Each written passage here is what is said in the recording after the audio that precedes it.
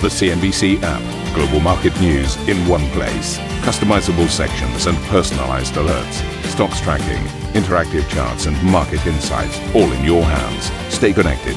Stay informed. Download the CNBC app today. Good morning and welcome to Squawk Box. Here are your headlines. Wall Street closes lower after indices hit fresh all-time highs after Senate Majority Leader Mitch McConnell delays a vote on improved stimulus checks.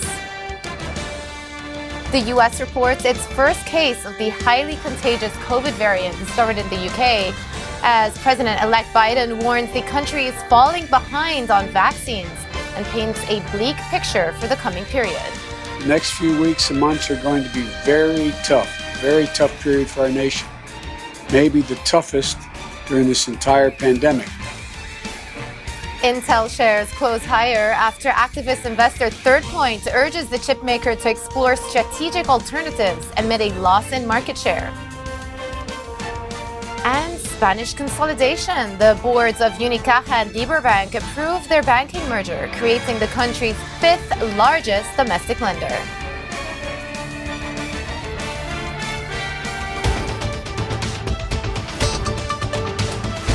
All right, good morning, everybody. Well, we are getting some major news out of the UK just a few minutes before the show started, and that is that the AstraZeneca Oxford vaccine has now actually formally been approved for use. So let me just run you through some of the headlines that we are getting here. So we're getting some commentary from AstraZeneca saying that they are working with the UK government to start administering the first vaccinations in the beginning of the year.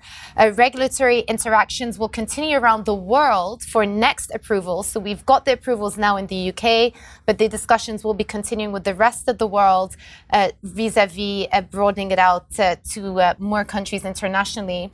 AstraZeneca says it aims to supply millions of doses in Q1 as part of an agreement with the government to supply up to 100 million doses in total. That is for the UK. So a significant number of inoculations have already been pre-ordered for the UK. Authorization recommends 2 doses administered with an interval of between 4 and 12 weeks. So similar to all of the other vaccinations on the market, we know that the AstraZeneca vaccination is also a 2-dosage regime. And here they're saying that there will be an interval of anything between 4 and 12 weeks when giving out those doses. And they have said additional safety and efficiency data for the vaccine will continue to accumulate from clinical trials. They're also seeking emergency use listing from the WHO for an accelerated pathway to the vaccine availability in low and middle income countries. So really big news here. And as we've been talking with Juliana, we'll be catching up with her shortly. This one is really groundbreaking as far as the international rollout of a vaccine goes. It is cheaper to produce and much easier to store. So those things combined together make it a much more accessible vaccine for the world. And in fact, when we spoke to the editor-in-chief of The Lancet a few weeks ago, he did call this vaccine the vaccine for the world. So really good news there. And especially for the UK as well. You can see AstraZeneca stock yesterday closed up 3.3%. There had been anticipation that this approval would be coming. And here we have it. So starting off the day with some positive news for the UK and for the world. Let's bring in our first guest, Bob Parker, Investment Committee member from Quilfest Wealth Management.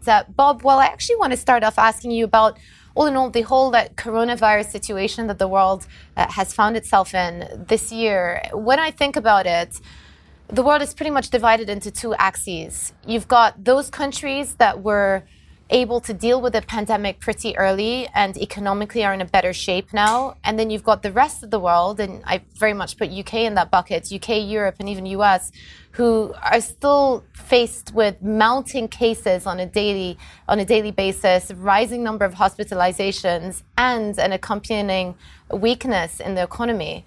So when you think about those 2 axes as an investor, does that incentivize you to steer clear of the economies and the countries that are still struggling with the coronavirus pandemic as of now?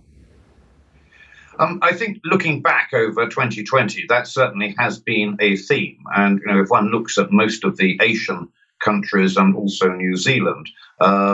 Asia was very quick to deal with the coronavirus, and if you look at actually the data during November and December on new cases and fatalities, the numbers are very low in Asia. Obviously, the one exception to that is India, which has been struggling for most of the year in dealing with the coronavirus. But I think your comment on, the United States, the UK, the European Union is absolutely correct. The authorities in those countries, and one can also include countries, I mentioned India, but also Brazil.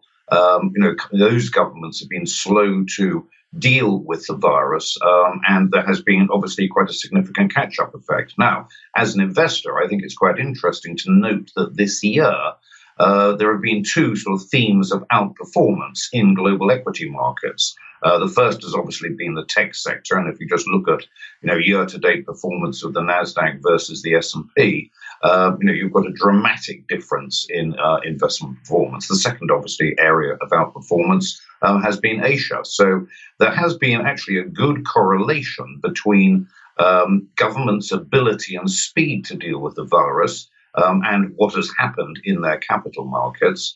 Plus, obviously, if one looks at it sector by sector, there have been clear areas which have benefited from what has happened in 2020, and the tech sector obviously stands out.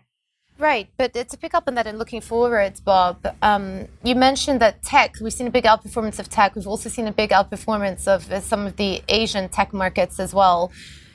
Given the situation that we're in right now in Europe, and again, rising hospitalizations, there's still going to be a bit of a delay in terms of when these vaccines get to a much broader rollout for a broader percentage of the population. So we're still going to be facing these heavy economic restrictions and lockdowns for the next couple of months. Does that mean that at least in the first quarter of the year, we might see a continuation of the theme that played out in 2020, which is that tech sector and probably Asia are going to outperform, at least in the short term? Well, I think if one looks back at 2020, there was this very clear theme that investors, particularly if one looks back at what happened in late February and March, investors were sort of very concerned as to how the virus was going to be curtailed. If you look at the situation in November, we obviously had very strong equity markets. We had, a recovery in those sectors which would benefit from a recovery in economic growth, and very strong equity markets in November. And in fact, the data for December still looks very robust in global equity markets. And that has been driven by positive expectations on vaccines rolled out. And obviously the news that we've got today on AstraZeneca is very positive, and I'm assuming that AstraZeneca will get approvals from a number of other major economies in over the next month or two. But if one looks at the situation in the first quarter, I think I would just highlight the caution that came out of the European Central Bank in their last meeting, which is they're saying, look, growth in the fourth quarter probably contracted. In the first quarter of 2021, growth will struggle because we're in this sort of almost tug of war at the moment, whereby you're absolutely right. The data out of the States and out of Europe on new cases, on fatalities remains very alarming indeed. But, there is that positive factor that the vaccines are being rolled out. And, just in the case of AstraZeneca, there are reports that, they should be able to produce over 3 billion vaccine doses in 2021. So, the data on the vaccine is obviously a very positive step, but in January and February, it's going to take time for these vaccination programs to be implemented. And it's tricky. I mean, even as a consumer, to distinguish between the short term, which is still pretty bleak, and then the medium term, which is beginning to look a lot more optimistic, especially with the rollout of these latest vaccines. I just want to turn it to the longer term economic damage from the year of the pandemic. Most economic forecasts do predict that a bulk of these economies will return back to growth, or at least trend growth, by the end of 2021 or possibly the beginning of 2022. But that might eclipse the bigger picture, which is that in some cases there will be long-term economic damage sustained on many of these economies. How do you think about that when you think about the medium-term outlook and where you want to put your money? Well, I think sort of two themes. First of all, on the growth data, the data coming out of Asia shows sustained recovery, and I think that will continue through 2021. And the IMF, I think correctly, is forecasting growth in China in 2021 of 8%, India above 8%.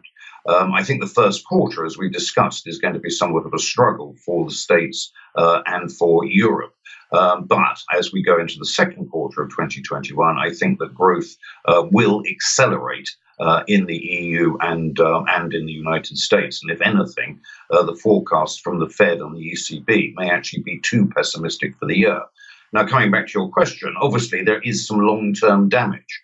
And areas which have been hit very badly indeed are obviously leisure, hospitality, travel, tourism, the aviation industry. If you look at, for example, the data on sort of passengers going through European and US airports at the moment, year on year, they are down very dramatically indeed. One area which I would also highlight where there has been damage, and which I think the damage is going to be very long term, is in the real estate sector. And you have to ask the question. Yes, there will be some sort of going back to working in the office, but I actually seriously doubt whether office occupancy is going to return quickly to the levels that we had in 2019. So commercial real estate, I think, is a problem. Also, retail real estate, I think, is a big issue. If you just look at the data in the UK, online shopping has now accelerated to 30% of retail sales. And I think that is very much a long-term theme.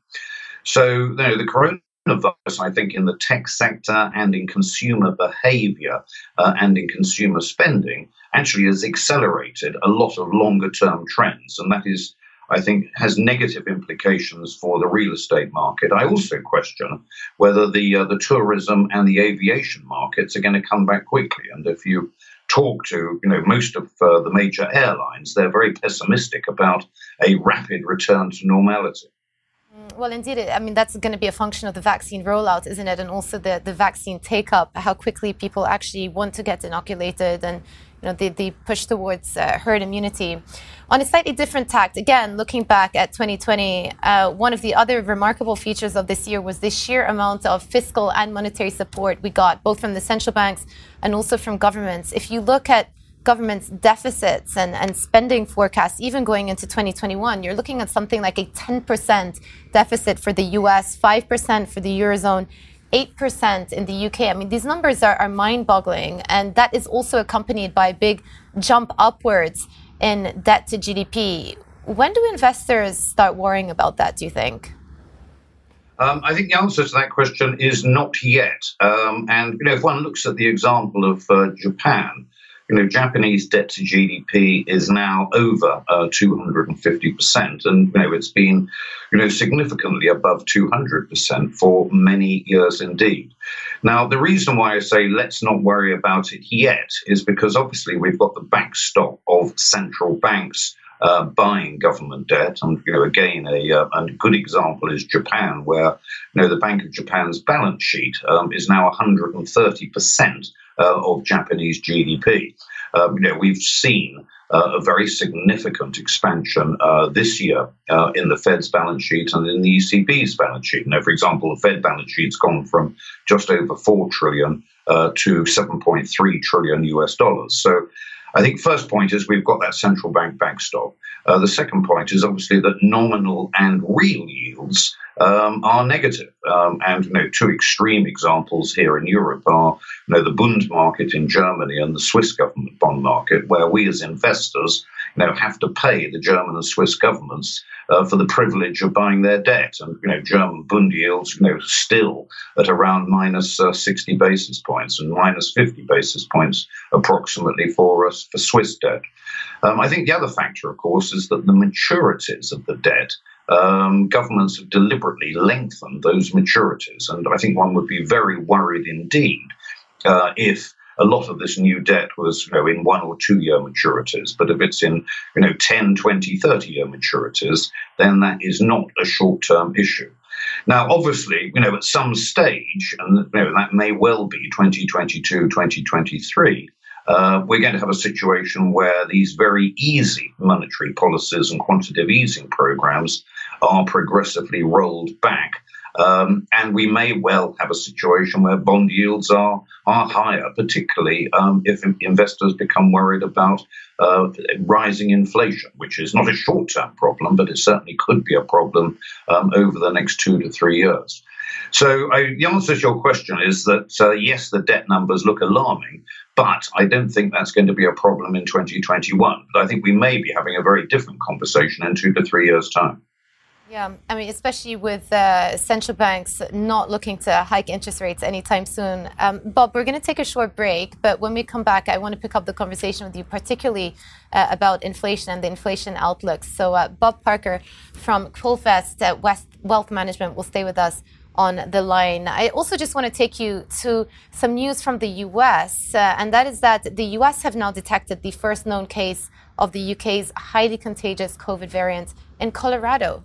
This, as President-elect Joe Biden has warned the country may have to wait until March for a recovery from the pandemic. Biden criticized the Trump administration's handling of the vaccine rollout. The Trump administration's plan to distribute vaccines is falling behind, far behind.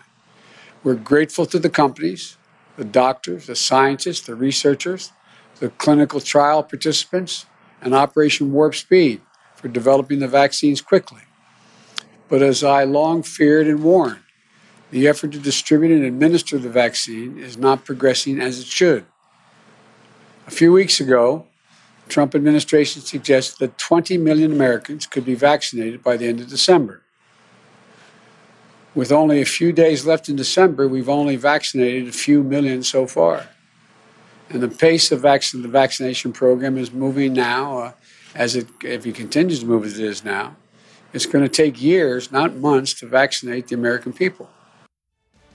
Well, Senate Majority Leader Mitch McConnell delays a vote on new stimulus paychecks, linking its passing to a Trump-backed defense bill. More on that particular topic in just a few moments. We'll be right back. Listen to CNBC's Beyond the Valley, the podcast that explores the biggest tech news from across the globe. Join me, Arjun Karpal. And me, Tom Chitty, every week as we bring you insights into the top stories, unpack the latest trends, and find out where the industry is headed. Now available on Spotify, Apple Music, and Google Podcasts.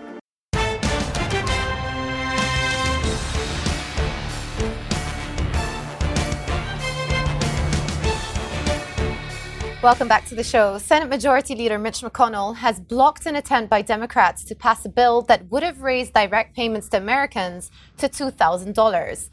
McConnell later introduced a bill that would see up the size of the checks, but would also repeal Section 230. This after a tweet by President Trump urging the Senate to vote on both issues.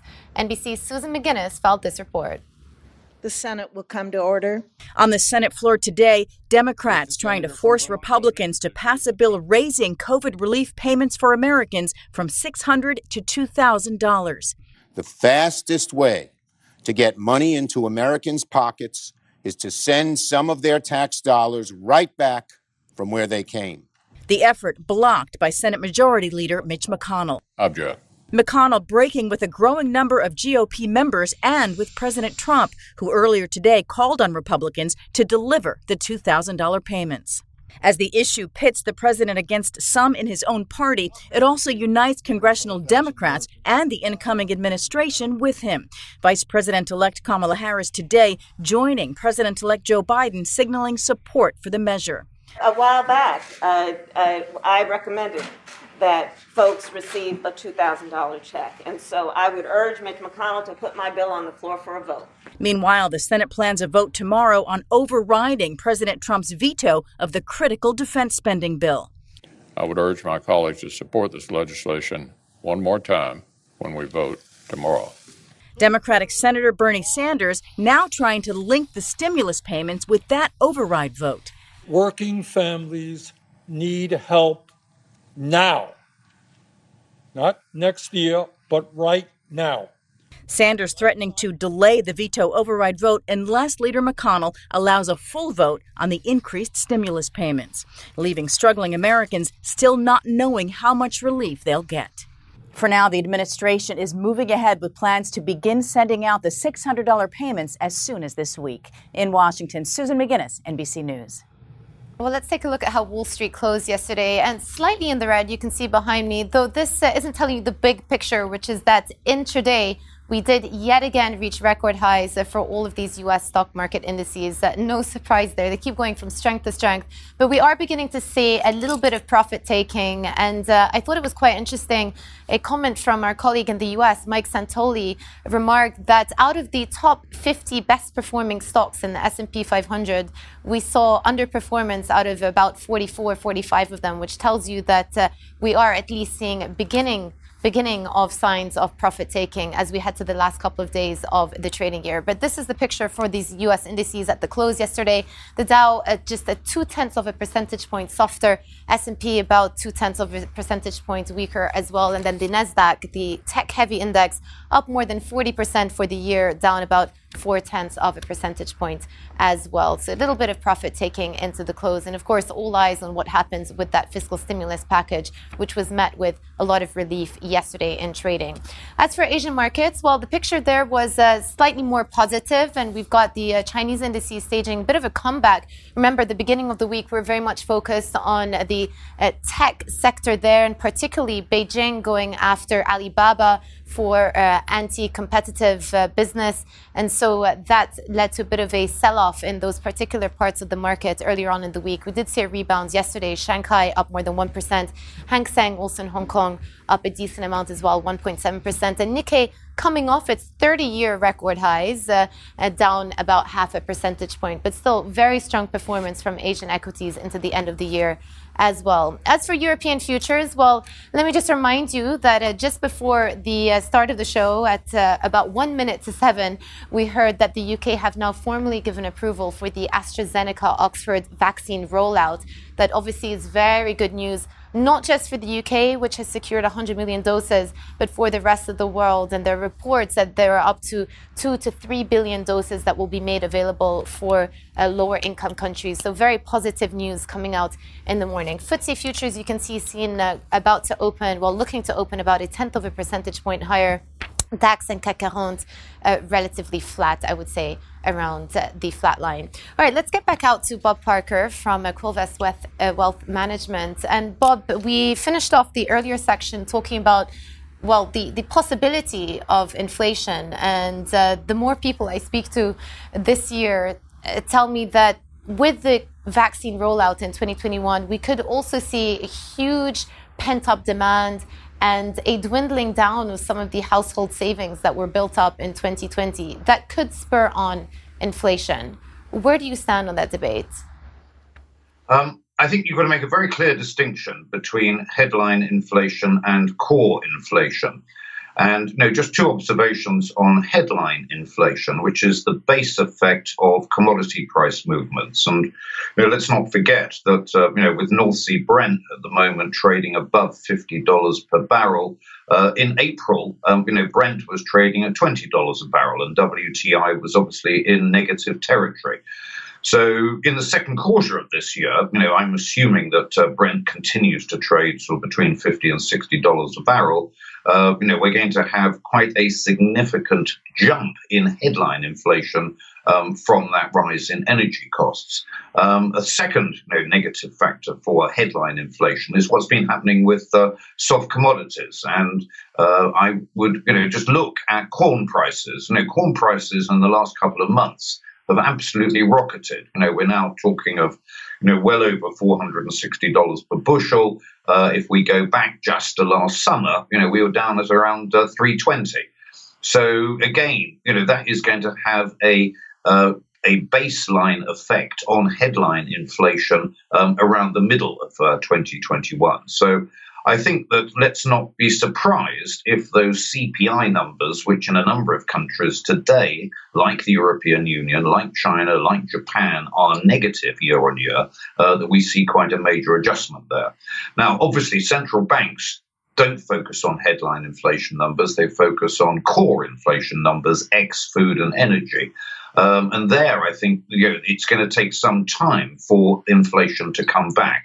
And the key question is, to what extent the global economy starts to move back to working at full capacity. Now, I'm assuming that's going to happen in the second half of the year. So, I think as we go into the second half of 2021, headline inflation higher, core inflation edging up. But I think that process is going to be slow. Just coming back to your comment about pent-up demand, the savings numbers obviously at the moment are very high. If we look at the last quarter, European savings jumped quarter on quarter by about 25%.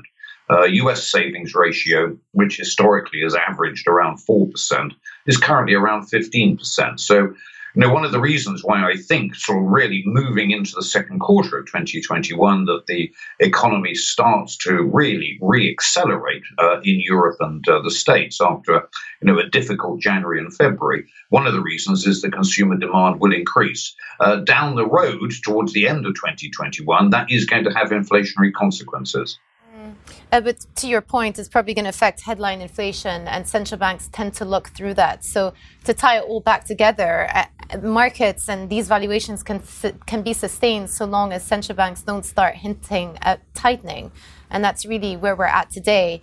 And that brings me to my next point, which is something that people have been flagging a lot, which is the fact that stock markets continue to make record highs day after day, despite what's happening on the ground, despite an increased number of hospitalizations, despite economic activity slowing down for the quarter. I mean, what do you make of this disparity, Bob? And have central banks created this phenomenon in the market because they have thrown so much liquidity at dealing with the pandemic crisis that they've lost whack? They're completely out of whack with what's going on in financial markets now.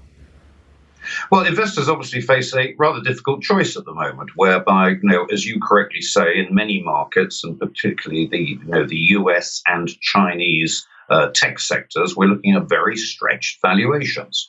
If we look at the PE on the S&P, we're close to 25. And investors are struggling with whether those valuations can be sustained or not. Conversely, as we mentioned earlier, if you look at most fixed income markets, real and nominal yields are negative. And today, for example, there is still close to around $18 trillion of investment grade debt, which is has got a negative yield. So it's very difficult to put forward a case for fixed income investment, and therefore almost by default, investors are going to be pushed into global equity markets. Now, I do think that we're going to be seeing some changes. The first change is that I think we're going to move away from the tech sector, which obviously has outperformed very dramatically, into sectors which benefit from that economic growth recovery. And that could well be consumer sectors. It could be industrials. For example, if you look in Asia, the industrial sectors actually have very modest price earnings ratios. If we look at Europe, which has underperformed dramatically this year relative to the States and relative to Asia, after what has been a catastrophic year for corporate earnings in Europe, next year, most projections, and I think they're right, show corporate earnings growth well above 40% in Europe. So we could actually have something next year whereby, in contrast to previous years, Europe actually starts to outperform relative to the States. And I would also say I think the outperformance in Asia will continue. And if we look at, not just non-Japan Asia, but also look at Japan, where corporate earnings growth next year could be in excess of 35%. So I think it's going to be a year of Europe and Asia really dominating global equity markets. And are we going to have a major reversal in global equity markets? I think not. Thank you for listening to Squawk Box Europe Express. For more market-moving news, you can head to cnbc.com. Or join us again on the show with Jeff Cutmore, Steve Sedgwick and Karen Cho, weekdays on CNBC.